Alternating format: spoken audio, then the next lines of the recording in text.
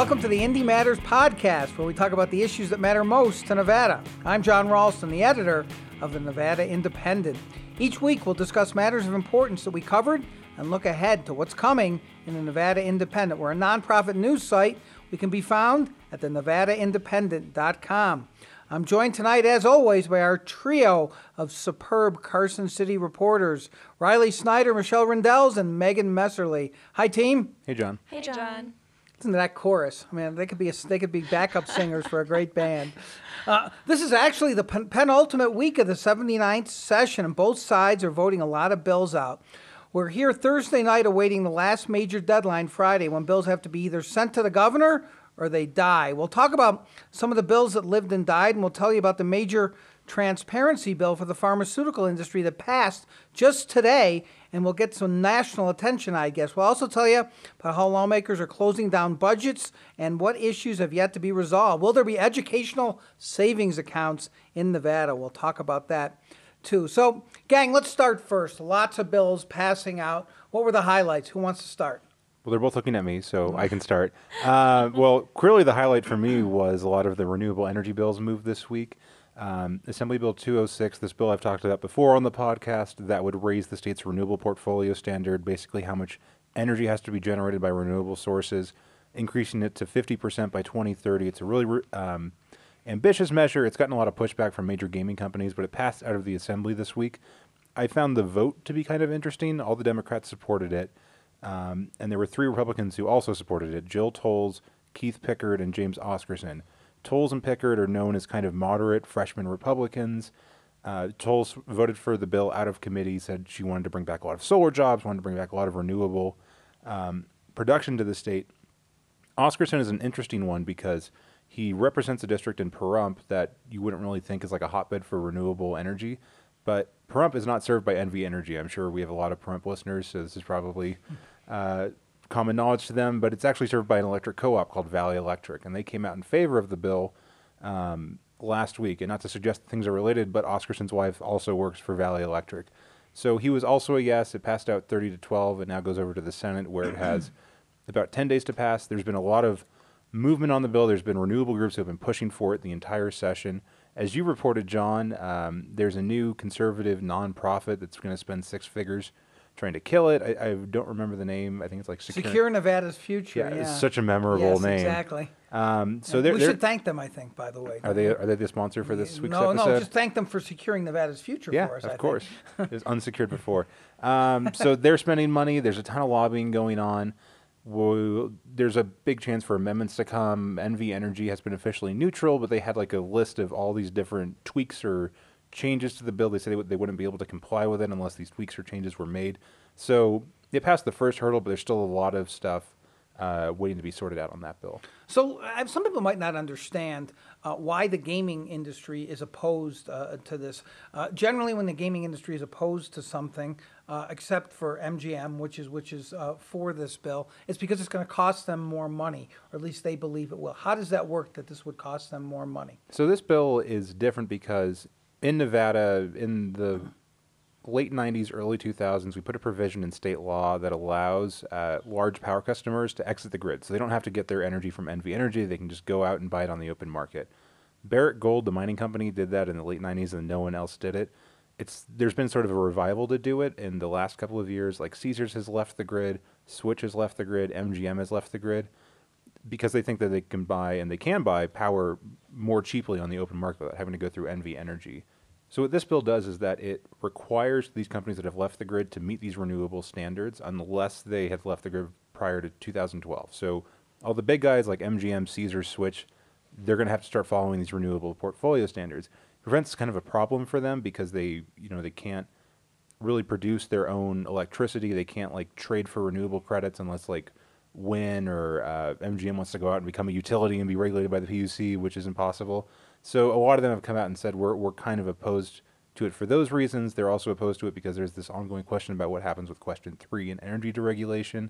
So they've had a number of issues presented against the bill. But as you said, MGM did come out in favor. It wasn't super strong. I think a lobbyist just kind of told me they didn't hold a parade and hoist Chris Brooks' name from the rafters. But they are supporting the bill. And the NRA, I gather, I actually, excuse me, I heard this just right before I came here. The NRA is going to have a new statement, I hear, right before the hearing on this bill. Who knows? Maybe they'll soften their position.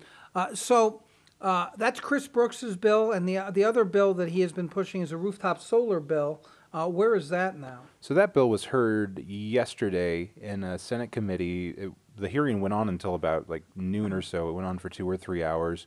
And what had happened, if you're not a regular listener to Indy Matters and you're not following what's going on with the net metering debate, this bill is trying to reinstate these really favorable rates for rooftop solar customers when they quote unquote sell energy back to the grid. It would create this tiered system where they get 95% of the retail rate of electricity.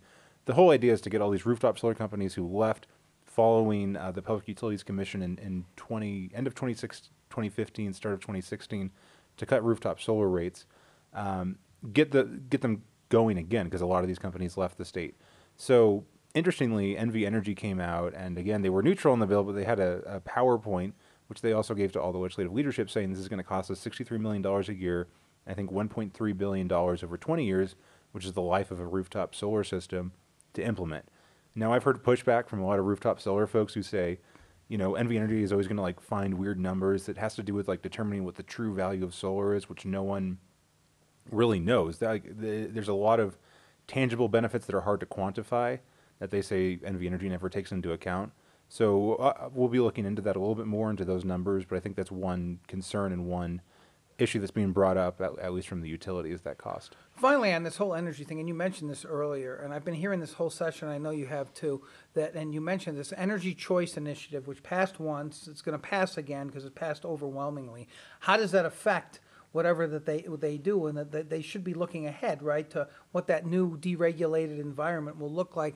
And I hear people who are skeptical about this bill say, listen, they're not taking this into account. They could do things now that could end up costing ratepayers a lot more in an energy choice environment. Yeah, so it's kind of hard to plan for question 3 because it hasn't passed yet, and it's very difficult to craft legislation that deals with a constitutional amendment that hasn't passed yet. There are other states who have done it. The talking point the rooftop solar folks say is that there's about 15 states who have deregulated their energy markets, and 14 of them still have net metering. So there's options there to make sure people who enter into these 20-year agreements and have net metering aren't left high and dry once, if question 3 passes again. You can force them all to go to what's called a provider of last resort. So to get really in the weeds, in a deregulated energy market, there's something called a provider of last resort, which is who provides your power if the retail company you buy power from goes under. So they could be forced to take it up. You could require all the retail energy companies to take it up. So there are options there. It's a question of how much stuff they can get in the bill that would also apply going forward, just because it hasn't passed yet. But that's another concern that's been bandied about. And NV Energy, we should say, has specifically said on the record, we're not doing that. We're not going to be the provider of last resort, correct? Yeah, they said that they only want to do transmission, so they have no interest in being a wires company, essentially. Yeah. But it's a question, can lawmakers force them to be a generator because they have all these assets? Will they have to sell all of them? There's just so many. Go back and listen to episode 4 or 5 or whatever, and you can hear about me talk about this for another 20 minutes. But I guess what's strange about this, Riley, is that this may be the most complex issue of the session. Energy is very complex. You and Michelle wrote this great piece trying to explain it to people, and the Assembly has essentially sent these bills over to the Senate to deal with 10 days left in the session. Essentially, they can't possibly vet these issues the way that they've been vetted before, right? No, they can't. And these are both of the measures, the RPS bill and the net metering one. They got a lot of revisions. I think the net metering one went through 8 different iterations before they landed on this one. So a lot of the utility, the rooftop solar folks, the renewable energy folks, all of the big players have had their say on it. The Senate hasn't gotten as much of a chance to go through it, but they've certainly spent a lot of time trying to figure these things out. But that's the downside of a 120-day session, is that you get a week to figure out the stuff that's going to affect energy policy and ultimately what happens to people's power bills, and they have 10 days to figure it out. Speaking of another issue where all the action was in one house, Megan, and then it was pushed down to another house, and essentially was pushed out very quickly, as opposed to the energy bill and what's going to happen there probably is this issue we've talked about a lot on this podcast, and that's freshman Democratic Senator Ivana Cancella's bill that would bring transparency to the pharmaceutical industry. It's known as the first of its kind in the country. There were a lot of developments, including very swift developments today, Thursday, in the Assembly. Talk about what happened. Right. So everything has happened very fast on this bill since it left. We haven't even talked about the Senate vote on this bill because that happened last week. Everything moved so quickly on that bill, and so this week we saw yesterday, which is Wednesday for those of us, for the people who aren't listening to this on.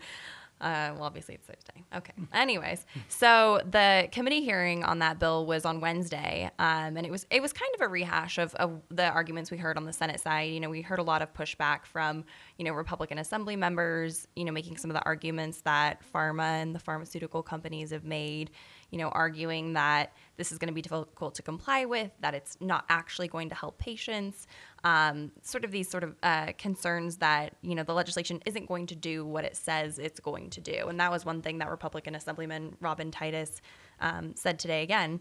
And for people who, again, don't remember what this bill does, it has a number of different parts, but the main thrust of it is this transparency mandate that it puts on manufacturers of diabetes drugs.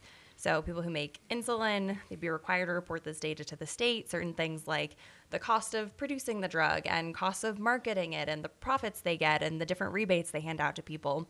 So it requires all that. It has another provision that requires healthcare-related nonprofits to disclose contributions they receive from the pharmaceutical industry. It has another provision that requires pharmaceutical sales representatives to report their activities. When they go talk to a doctor and market X or Y product, they have to say, what samples they handed out, did they give them any gifts and whatnot. So that's sort of the bulk of the bill. So during the hearing yesterday, one of the interesting things I think that came out of that was this discussion about whether the bill was legal. We've heard talk about this throughout the whole bill process. For those people who have been following this, they remember that there was a price control provision at one point in the bill, which actually would have sought to sort of regulate the increases in diabetes drugs. That was taken out due to a constitutional concern.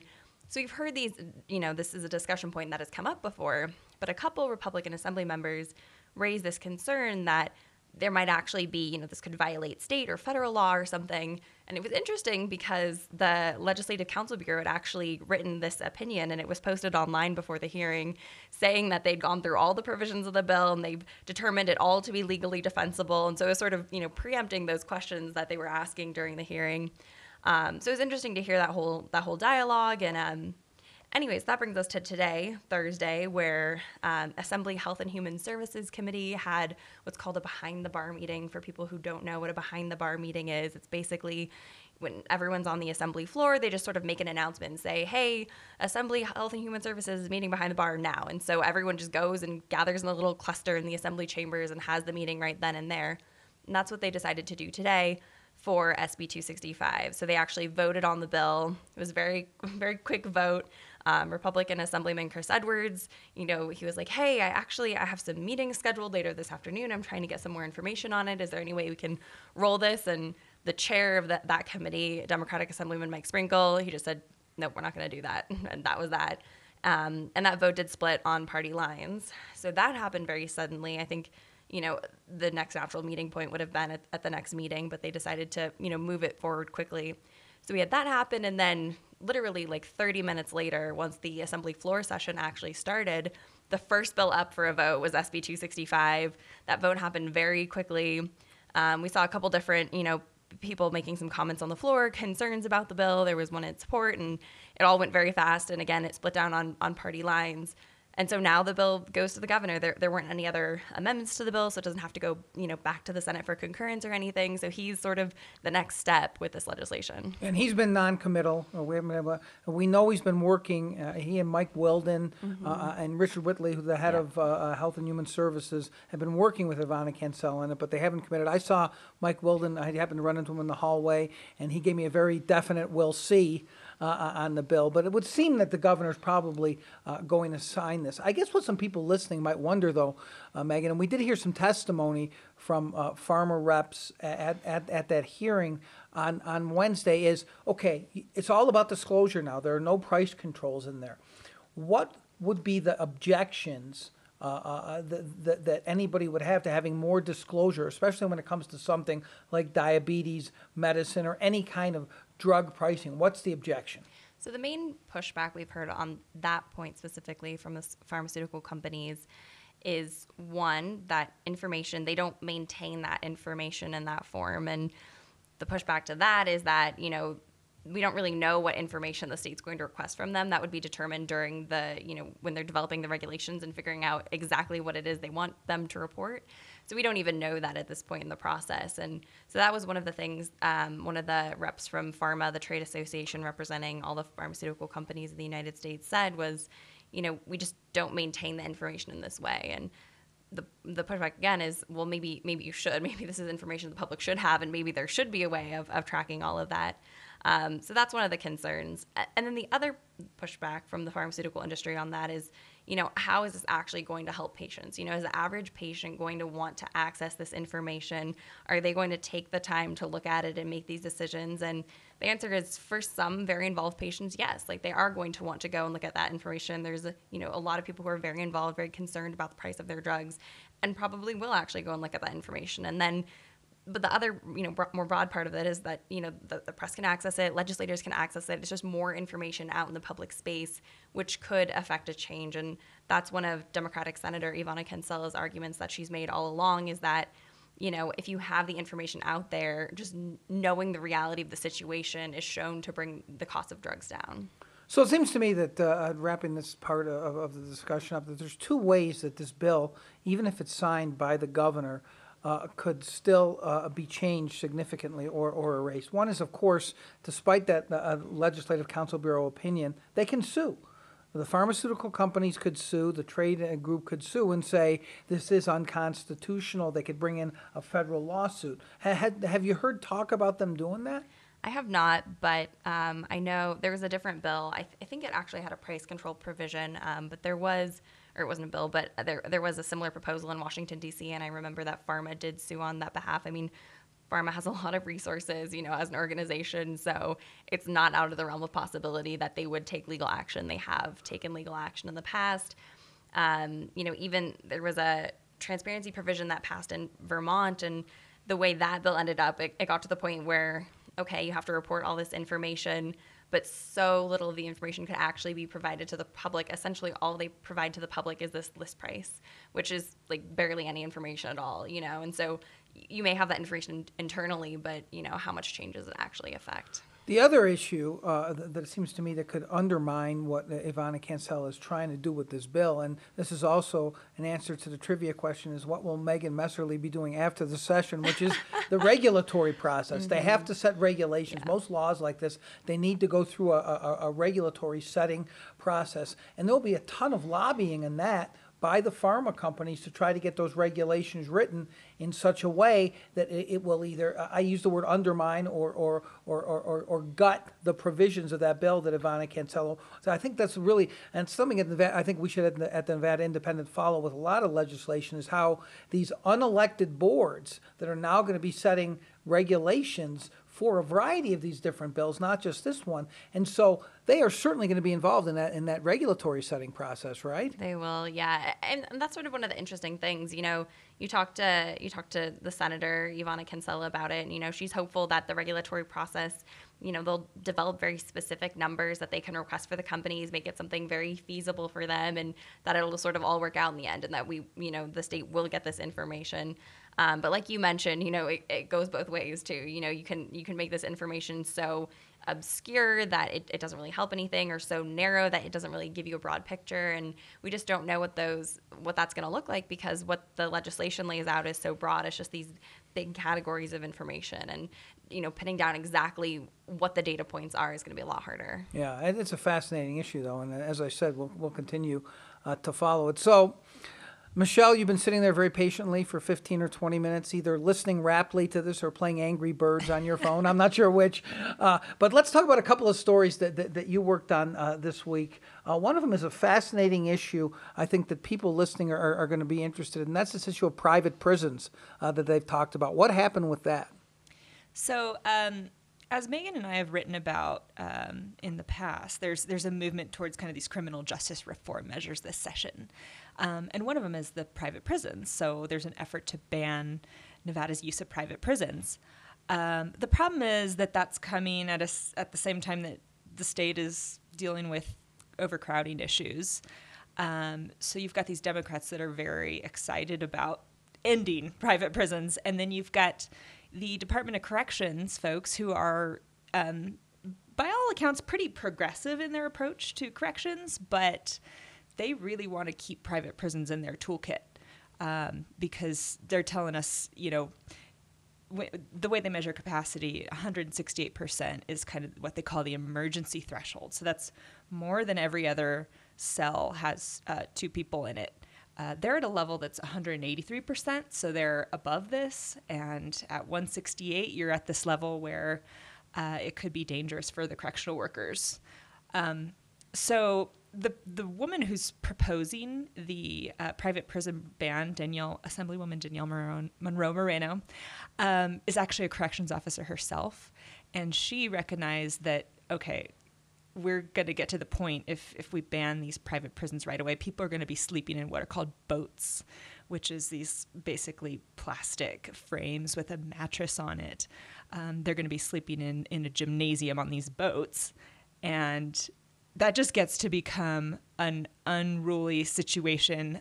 It's going to lead to potentially fights or, issues. Corrections officers can't manage that group of people. It becomes a security and safety issue inside the prison. Yeah. There's plans to expand the state's capacity, but that's a couple years out. They're just getting into the funding of the planning stages of that. It's going to add a couple hundred more beds. They've also got this wing in this prison down south that's actually basically not fit to be occupied. And so they're saying, Public Works is saying, we're not going to give you a certificate of occupancy. This is just like a really unsafe place. I'm not sure if it's because it's insecure and people could break out or what the issue is, but so there's a big overcrowding issue. The Department of Corrections people are calling it a crisis. There's efforts this session to really try to get people out of the prisons and onto parole or onto some other programs, but those need to be very successful to really meet these targets and for the state not to need just a lot of these private prison beds out of state. So what happened this week was they ended up approving a budget. The department had asked for 400 out-of-state private prison beds. And the Democrats that were leading those committees said, we don't give everybody what they want. And if you want more of these private prison beds, maybe you can propose a tax and maybe we'll approve it. And that was kind of a jab at the Republicans who would never do that. So they ended up approving 200 beds. And so now we're projected to have a shortage of nearly 200 beds in the second year of the biennium. So either those... Nevada budget's on, and just in case some people listening don't know, Nevada budget's on a 2-year cycle. And so this is going to be a problem in the second year of the 2-year cycle. Yeah, so either they need to come back and ask for more money, or they better hope that the initiatives they have going work, and they better hope that the prison population doesn't surge, because all these could create a real issue for the state. So you and Riley also covered other budget closings since we did our last podcast. This is what happens toward the end of the session, in case people don't know. They start closing budgets, so to speak, deciding how much money they're going to appropriate, whether it's for private prisons or the prison budget or for education or for health and human services. And so they started to do that. And they can't really close down the session until they close all the budgets and say, here's how much of your money we're spending public and on what. What happened with some of those budget closings?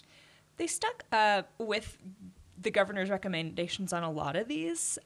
Which is generally what happens, we should tell people. They usually don't divert a lot from what the governor proposes. Yeah, they did add a few things back.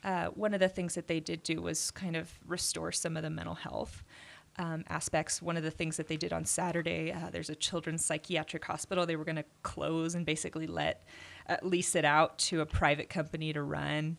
And they said, we don't want to go that far. We want to have the state at least running some services for children down in Vegas. we also saw a lot of the programs that Sandoval started in 2015 reauthorized through the budget. And one other thing folks were pretty excited about was not only did this UNR engineering building, they approved that project. They're going to put upwards of $40 million of state funds towards this project and build an engineering building up there. But they're also putting some money towards more projects in the South. And it was a little bit of like a north-south thing, because, I mean, UNR is getting this nice building, and CSN also wants a health sciences building. So they ended up approving money to get those projects started. So they're going to be doing something that's going to be training healthcare workers. There was a building at Nevada State College that'll be for education to try to build the teacher workforce. And potentially they will look again later in the session to try to get money to a UNLV engineering building. Yeah, maybe, potentially, later in the session, until 10 days left. Riley, I know you're hopelessly biased on this issue because of your time spent at UNR, which, in my opinion, we'll probably get nasty letters now on this. UNR is a beautiful campus, I think, compared to UNLV, Yeah, frankly. top five in the state, John. Top 5 in the state, definitely. and I guess what I'm saying is that, and Michelle mentioned this whole north-south thing, this engineering building, which has been talked about for a while now at UNR, sounds like it's going to be gorgeous. Is there a sense that they're just giving out these little trinkets now to the places in the South? Yeah, so I wrote about this several months ago now. It's been a long session. Very. But UNR was able to get the funding for this because they were able to secure about half of it through private funding. So Mark Johnson, the president of UNR, went out and said, we have 44 million or whatever of, we basically can like put up half the money if the state can put up the other half. So at CSN, at Nevada State College, they just don't have like the foundation. They don't have the donors who are willing to give up those big checks. People like UNR, it's the flagship university. There's a lot of prominent alums who have like really deep pocketbooks. People like engineering. They like to see, Tesla, a lot of advanced manufacturing stuff going on at UNR. So there was kind of a sense, I think, from a few of the community college folks in Southern Nevada, and they ended up getting their wish because what Michelle was talking about, these proposals to build at CSN and Nevada State College weren't in the governor's budget initially. They were priorities for the Southern Nevada Forum, which is this group of Chamber of Commerce, Southern Nevada legislators to come together and put together priorities. It was one of the big priorities for them, and they were able to find the money to do it. But the UNR one is interesting because I think a lot of it had to do with how much money the universities themselves could put up. Do you get in trouble as a graduate of that school calling it UNR instead of Nevada? I've been wondering why they don't call me for fundraising anymore. Maybe that's why. That must be it. I'm proud of you, though, because I will never call it Nevada. Let's talk real quickly. Are there any other, before we get to talking about what the end game is and what's left, are any other bills that passed this time in a broad way, in a narrow way? Are they worth talking about? Well, one that jumped out to me that passed today was SB 233, which is Democratic Senator Julia Ratty's bill, codifying some of the provisions of the Affordable Care Act, these, contraceptive benefits and preventative health care benefits, like certain vaccinations and screenings and what have you, actually codifying that into state law in the anticipation of an ever-looming ACA repeal. And that actually passed today with a significant amount of bipartisan support. There were, I want to say, 6 Republicans who signed on to including the minority leader, right? Mm-hmm. And I thought that was unusual, too. What was going on with that? So it's interesting. We saw on the Senate side, Republican Senator Heidi Gansert was the only one to sign on. It was a 13-8 vote over there. So it's interesting to see Republicans sign on to this, especially because of all the sort of, rhetoric around the Affordable Care Act and concerns about this. And one of the interesting things, too, is that Senator Ratty's bill even goes a little bit further, and it includes this 12-month distribution of contraception provision, which would allow someone to go to the pharmacy counter and ask for a 12-month supply at once, and insurance would be required to cover that, and a pharmacy would be required to dispense that. So it actually goes a little bit further. So it was surprising, I think, to see that many Republicans sign on to it. But maybe, this is sort of an indication that this doesn't have to be, as part of partisan of an issue as it has been. There was an amendment that they adopted today that Republican Assemblywoman Jill Tolles had, where they're exempting insurance providers from providing drugs that terminate pregnancies. Right. So I think that might have been part of the reason why, and some of the buy-in was that amendment. And there is specific language in there that says, we are not trying to essentially provide abortions. This is not the purpose of that bill. Anything else? Any other interesting bills we want to talk about? Well, one bill that got signed today that was a big priority of Senate Majority Leader Aaron Ford was this mandatory police body cam bill, SB 196. He had a similar proposal last session in 2015 that only applied to the Nevada Highway Patrol. It really was an issue of funding. So for the last 2 years, he's been trying to figure out a way to basically, how do you buy all these body cameras for police officers and store the recordings? Because Republicans and Democrats alike, kind of agree that police should be wearing body cameras. Republicans say police need to. It lends more transparency to the process. So it's a thing called 911 surcharge fees. It's a surcharge that you can put on a telephone line that the telecom company has to pay, presumably to help upgrade or improve 911 systems. This would now allow counties to raise that surcharge fee from before it was only several of them could do it to 25 cents. Now they can all do it up to $1 to help pay for them. I think there's another bill out there where some of the rural counties where no one has a phone can call or come to the interim finance committee and ask the state for money.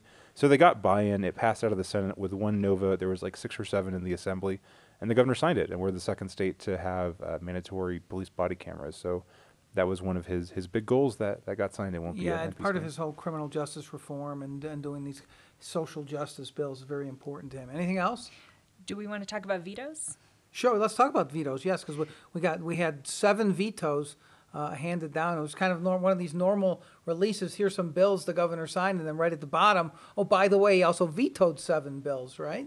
7 vetoes is a lot. I think we determined that last session that was the total number of vetoes. So now he's up to 8. He also vetoed the IP one, which was the automatic voter registration measure.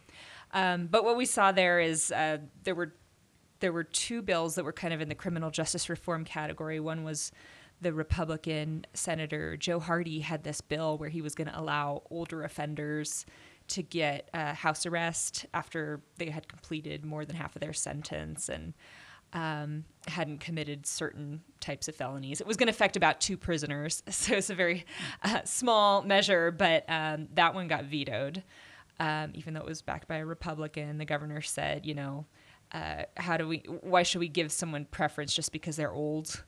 And, you can go get a pardon if you really want to make a case about your age. So that was interesting. We also saw a bill that would have reduced some penalties for drug possession. That got vetoed. And then we saw some things from 2015, which were key parts of compromises that happened last year. These are things, just before you go on, I'm sorry to interrupt you, but these are things that the Republican-controlled legislature passed on issues that were, and you call them compromises, but the Democrats essentially did the best that they could and things they really didn't like, collective bargaining kinds of things. And now the governor's main priority, he has essentially said this session, is I'm not going to let you undo what was done. Amid this huge tax increase, they passed a lot of so-called conservative reforms. And so there were a couple of vetoes of things that the Democrats tried to undo, right? One of them was this prevailing wage. So prevailing wage is kind of like a minimum wage for construction workers. It's based on the county and based on the type of trade you're in, very specific type of trade. So last year, they wanted to cut this out, and at the very end they came up with a compromise that we'll let the prevailing wage apply to school construction projects and Nevada system of higher education projects, but we're only going to pay 90% of whatever this prevailing wage is for whatever trade it is.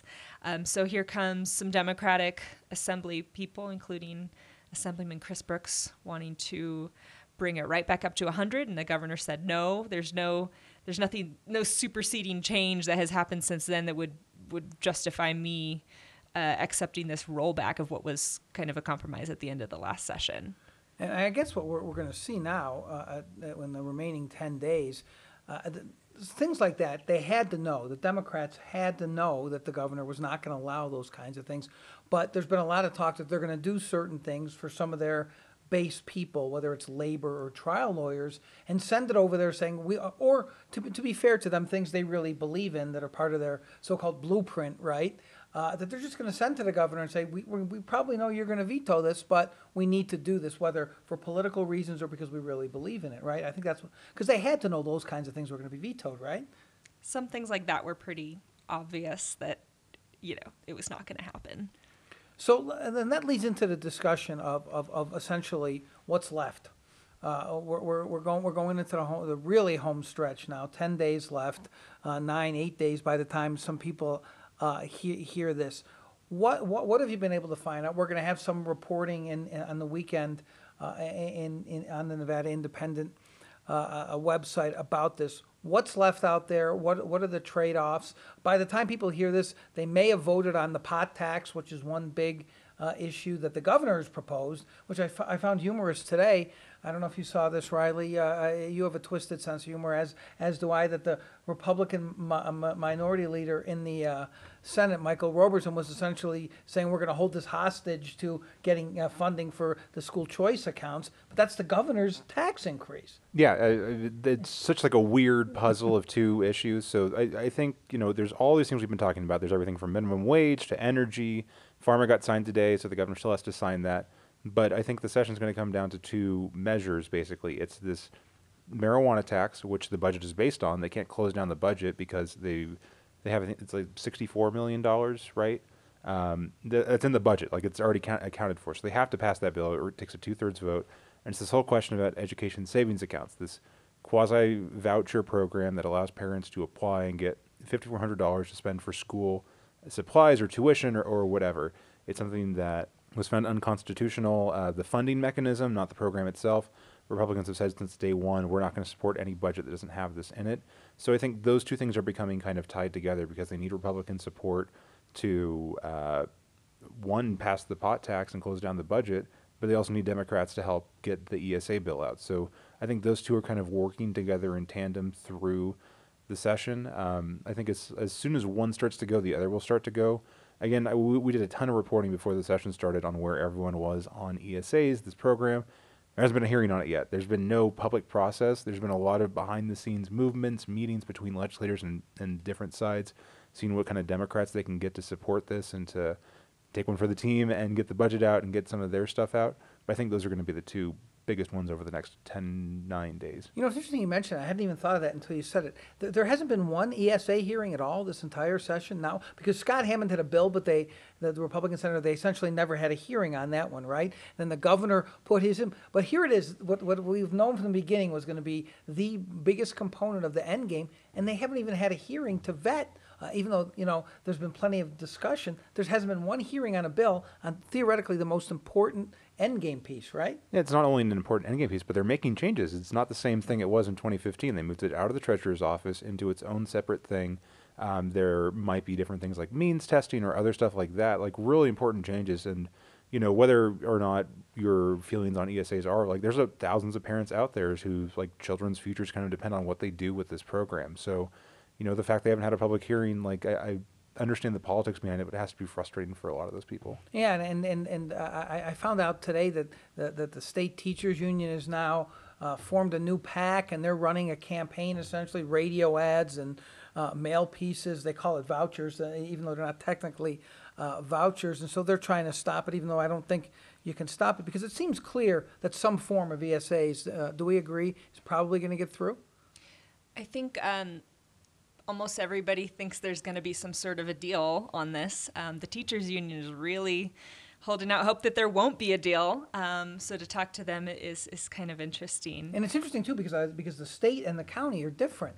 Because even I was approached today by John Velardita, the head of the Clark County Education Association, who was kind of laughing after I published this piece about the NSCA, the State Teachers Union campaign. And he laughed and he said, "I thought they already gave up on that," like essentially to imply, like I did, because he had already made these statements toward the beginning of the session. But there is talk of a deal. There's these meetings going on privately, and there hasn't been a hearing. Yeah, and groups like the NSA hope they can just make their Democrats hold strong, get the 21 or 22 they need to block this. But I think it's going to be a hard sell. I don't think there's a lot of Democrats who are not totally, in the teachers union camp. I think there's a big spectrum among those Democrats. And while it's not an easy thing to get, 6 or 7 Democrats to vote for ESAs, there's a lot that are willing to talk about what they might want to trade for it. And there's kind of this sense of inevitability that there's going to be some sort of a deal, and you can't really fight it. Plus, a lot of them, to be honest, after being here this long, they want to go home, right? And so they're going to want to make a deal. Well, what else is being talked about out there, Megan, in terms of deals at the end? Well, one of the things that I thought was really interesting, we went and we asked the governor some questions earlier this week, just trying to get a sense of where he's at on some different issues. And one of the things we asked about was criminal justice reform and two of the bills that Speaker Frierson and Senator Ford have. Speaker Frierson's board would restore voting rights to some felons upon release, and Senator Ford's bill has to do with sealing records. And it was interesting, I think, to hear his response, especially when I asked about Speaker Frierson's bill, because Governor Sandoval, there was a kind of similar measure that he vetoed in 2011. And I'd kind of posed the question to him that way, saying, you vetoed this bill back in 2011. There's kind of a similar bill this time around. And he sort of pointed out, and he was very quick to say, this is not the same bill of 2011, drawing a very clear distinction between the two. And so I think the fact that it isn't the bill from 2011, and Speaker Frierson has told us that he's been working with the governor's office. They both said they've been working with each other. They're clearly trying to, have that be something that they can give to the governor and have him sign. And so that actually seems somewhat hopeful. Neither of them are going to say on either side, the governor's not going to say, I'm going to for sure sign this. And, the speaker can't say that either. But it seems like there's sort of a good indication there that this is something now that the governor's more comfortable with, which was interesting, I think, to see. He wouldn't have, I don't think he would have corrected you unless he's trying to get somewhere where he can sign something. The other issue that's been looming and that the Democrats have talked about a lot during the session is the issue of a minimum wage increase. They've held out this, we can just go to the ballot and do it, but of course that takes a lot longer if it's a constitutional amendment. So they want to get something. There's some talk that there's going to be a trade-off between some small increase in the minimum wage and some adjustments to overtime rules that big businesses and small businesses want. The gaming industry seems to be pushing for that. And it seems to me that could be the kind of thing, because Democrats were so opposed to doing anything with overtime. I remember last session. Now that could be the kind of thing that maybe keeps us here longer than we want. What do you guys think? I think minimum wage it's a big issue, but it's one of those, I think, progressive goals that kind of depend on how the ESA marijuana tax question settles out. They had a $15 an hour minimum wage bill that was quickly amended to just raise the health insurance standards for the lower tier. But yeah, I think minimum wage of like the progressive, I guess, work goals is probably the easiest to get done, to get a signature from the governor on, as opposed to anything like paid sick leave or some of the other proposals that they have where businesses are just by and large totally opposed to it. The overtime thing is interesting because that was a bill last session. It raised it to $9 an hour and changed the calculation. And I'd have to go back and check the vote totals because my memory doesn't go back 2 years apparently. Yes. But it was sponsored by 2 Republicans. I think I got unanimous Democratic opposition, and it was one of those where it was like the final day of the session. They just couldn't get the votes to get it out, but it almost got there, making those overtime and small changes to the wage. Are there any other issues out there that could, because usually what happens at the end is some issue comes up, and whether it ends up being the minimum wage, overtime, or something else, ESAs, some issue comes up that gums up the works and keeps us here until midnight on day 120. Are there any other issues that we haven't talked about that could end up in the end game discussion? Well, one thing I think Michelle at least has been trying to find out is that the state legislature got not a ton of money, but they got $90-something million when the Economic Forum, which determines how much money the state has to spend in its 2-year budget, met on May 1st. So once the budget closed, they have like an idea of how much extra money, quote unquote, they have to spend on different programs. They have a ton of bills still in their budget committees that all appropriate different amounts, do a bunch of different things. We've been trying to figure out what their priorities are for that. A lot of that is to this weighted funding formula bill that Michelle can talk a lot about, because I just still don't really understand it, despite watching your guys' 9-minute video. But I think that is the biggest one. Yeah, they need to fight. I mean, there's so many of these proposals that cost money, and you got to decide, are you going to fund the weighted funding formula? Are you going to fund the Promise Scholarship that could create free community college? Or there's just so many things. So it's going to matter. They're going to need to set some priorities and decide how to spend that pot of money, which is diminishing because there's a lot of other random things that have Because come people up are going to in grab at budget that money. overages. It's like the end of the session Christmas tree, they call it. But the governor, I believe, after this economic forum met, said he wants all of this extra money to go to education, correct? He wanted it to go to the weighted funding formula, which is kind of like the next level of what he's been doing through those Zoom and Victory programs to help, English language learners and low-income kids. So this is kind of like the next generation model of that, and he wants to get that started, get that money flowing to different classrooms. So, what we're hearing now is that maybe they'll need $7 million of this extra pot of money. They've already put aside $72 million. That was from the governor's budget. It was meant to expand the Zoom schools and the Victory schools, and they're going to put it towards the weights, but they're trying to get a little more money for that. And then they've got other things floating around. Clark County School District wants this employee management IT program that our colleague Jackie has written about. So they want that, and they say we really need this to do the CCSD reorg correct. So there's a lot of these different potential things that could cost a lot of money. And we haven't done our. We should wrap up here, but we haven't done our This Week in Michael Roberson. But let's just mention, Riley, that probably Michael Roberson, who you found out may have some emergency bill coming. They all still have potential emergency bills coming.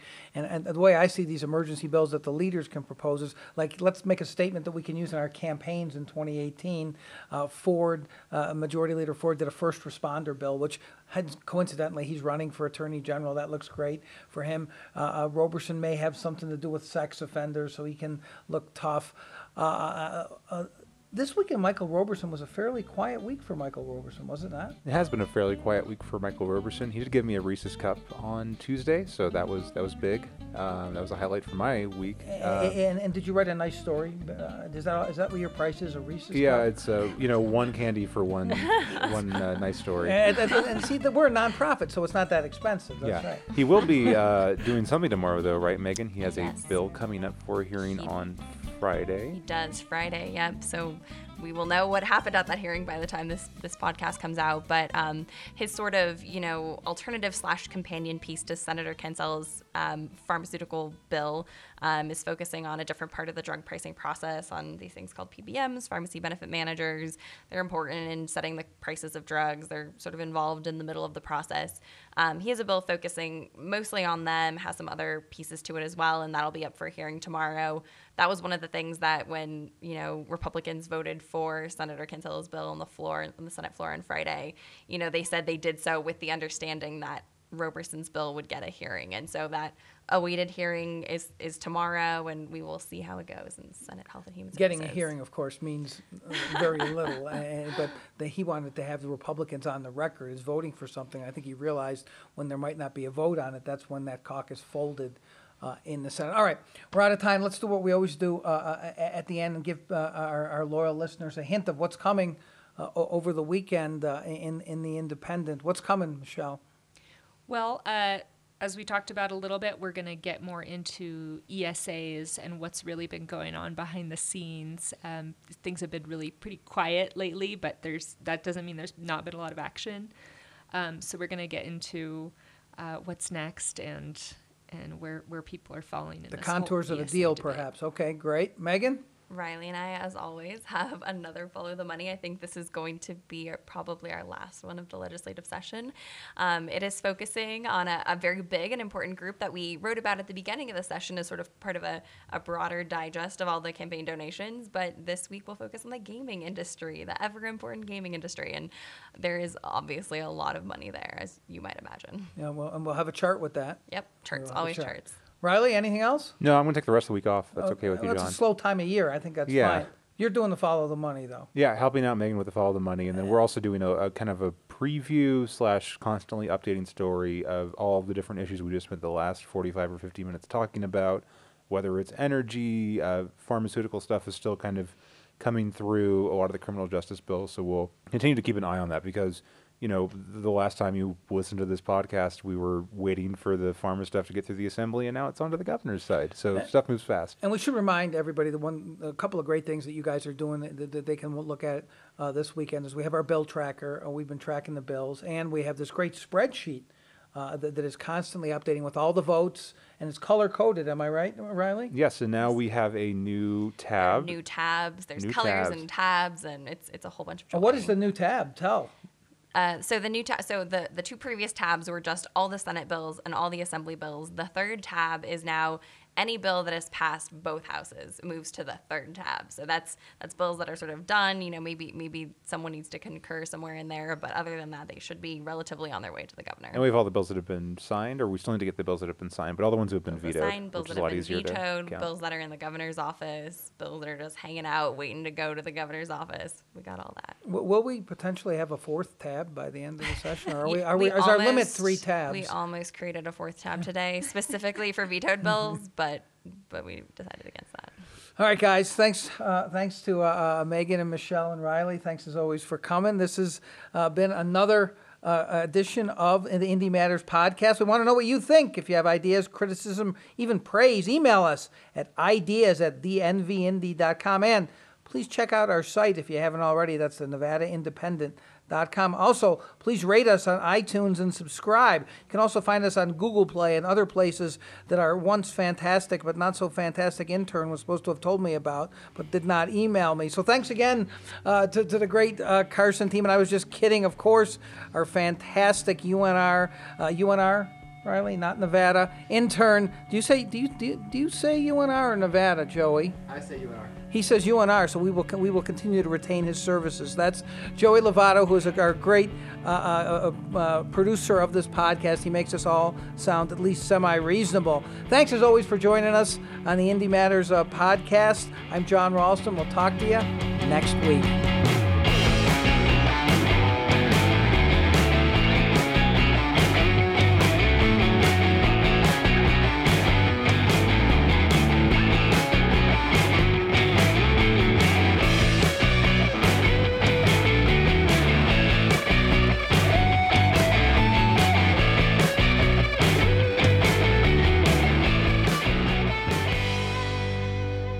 Welcome to the Indy Matters. Start. Ready? Yeah. 5, 4, 3.